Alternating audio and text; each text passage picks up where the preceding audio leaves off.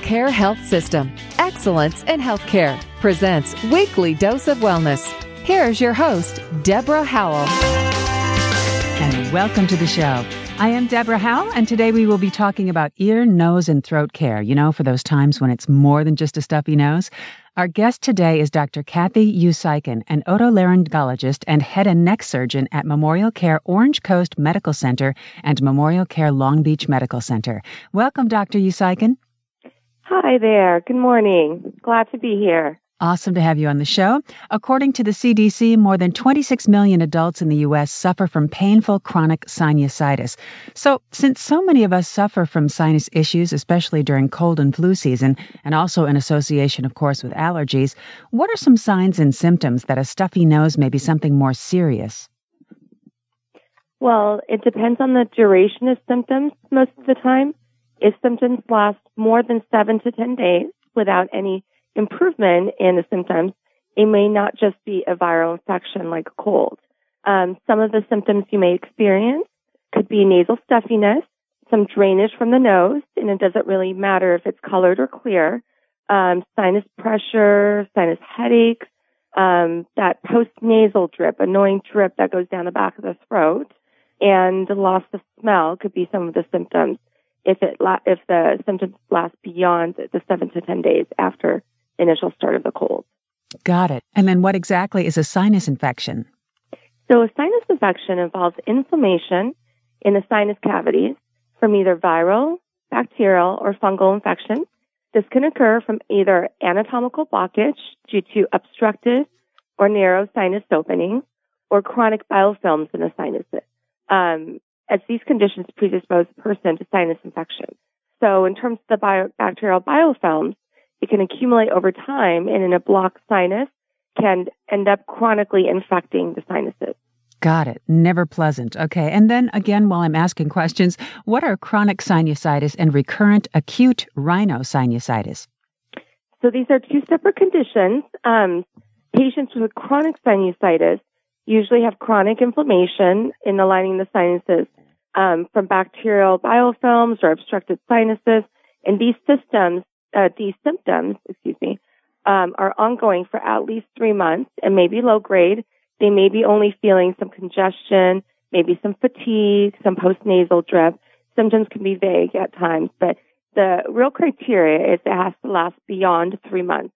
For recurrent acute sinusitis, these are the patients who come back every couple months or so for antibiotics, clear up with antibiotics, then usually it gets another infection within another 3 to 4 months. So when a patient gets an active sinus infection of 4 episodes or more per year requiring antibiotic treatment, that qualifies as recurrent acute rhinosinusitis. Okay, got it. So for recurrent acute rhinosinusitis, the episodes usually last less than 3 months versus chronic sinusitis, which is ongoing for longer than 3 months. Got it. Now, are there some ways that someone prone to sinus infection can help prevent them from occurring? Of course. There are a lot of over-the-counter remedies you can try, such as sinus saline lavage, which is what we call sinus rinse. They sell them over the counter, and we use it to flush out the nose. And it's hypertonic saline, which usually helps rinse out and wash out the nose and decrease some of the congestion in the nose. There are a variety of over-the-counter nasal steroid sprays. Some of the common names would be Flonase or Rhinocort, and those topical steroids also decrease inflammation inside the nasal cavity and sinus cavity. Other sprays such as X-Clear are emollients and moisturizing, and they have natural ingredients that are antibacterial. For people who have allergies, the symptoms of the allergies must be controlled with either over-the-counter prescription medications versus allergy shots, so that the allergies don't contribute to the development of a sinus infection. Got it. Okay. And what are some common and effective medical treatment options for chronic sinusitis? So some of the common effective medical treatments could be the same that are things that patients would usually do to prevent a sinus infection, such as the sinus rinse, the nasal steroid spray, or X-Clear nasal spray. However, for chronic sinusitis, antibiotic duration of at least 3 to 4 weeks is necessary to eliminate all of the bacterial biofilms that may be causing the infection. So this would be an extended course, much longer than most primary care doctors would prescribe. However, if it does not work, then we can always try a different antibiotic, or there are other options such as procedures that can help. A common antibiotic that I prescribe is Ceftin, which is broad spectrum, and another one is called Bactrim, which also covers resistant organisms like MRSA, which is methicillin staph aureus. Got it. Now let's talk about prevention a little bit. Are there some ways that someone prone to sinus infection can help prevent them from occurring? Yes.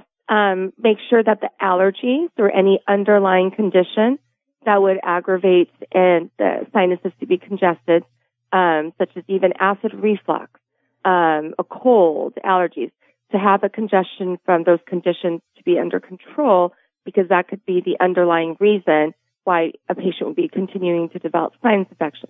Another reason would be if there is a blocked sinus and there's no aeration of the sinus and no outflow tract for the mucus drain.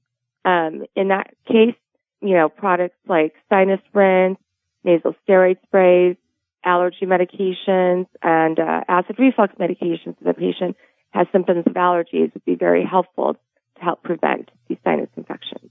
Okay. Now, when the first attempts at treating chronic sinusitis, they're not effective, what are some other treatment options to consider?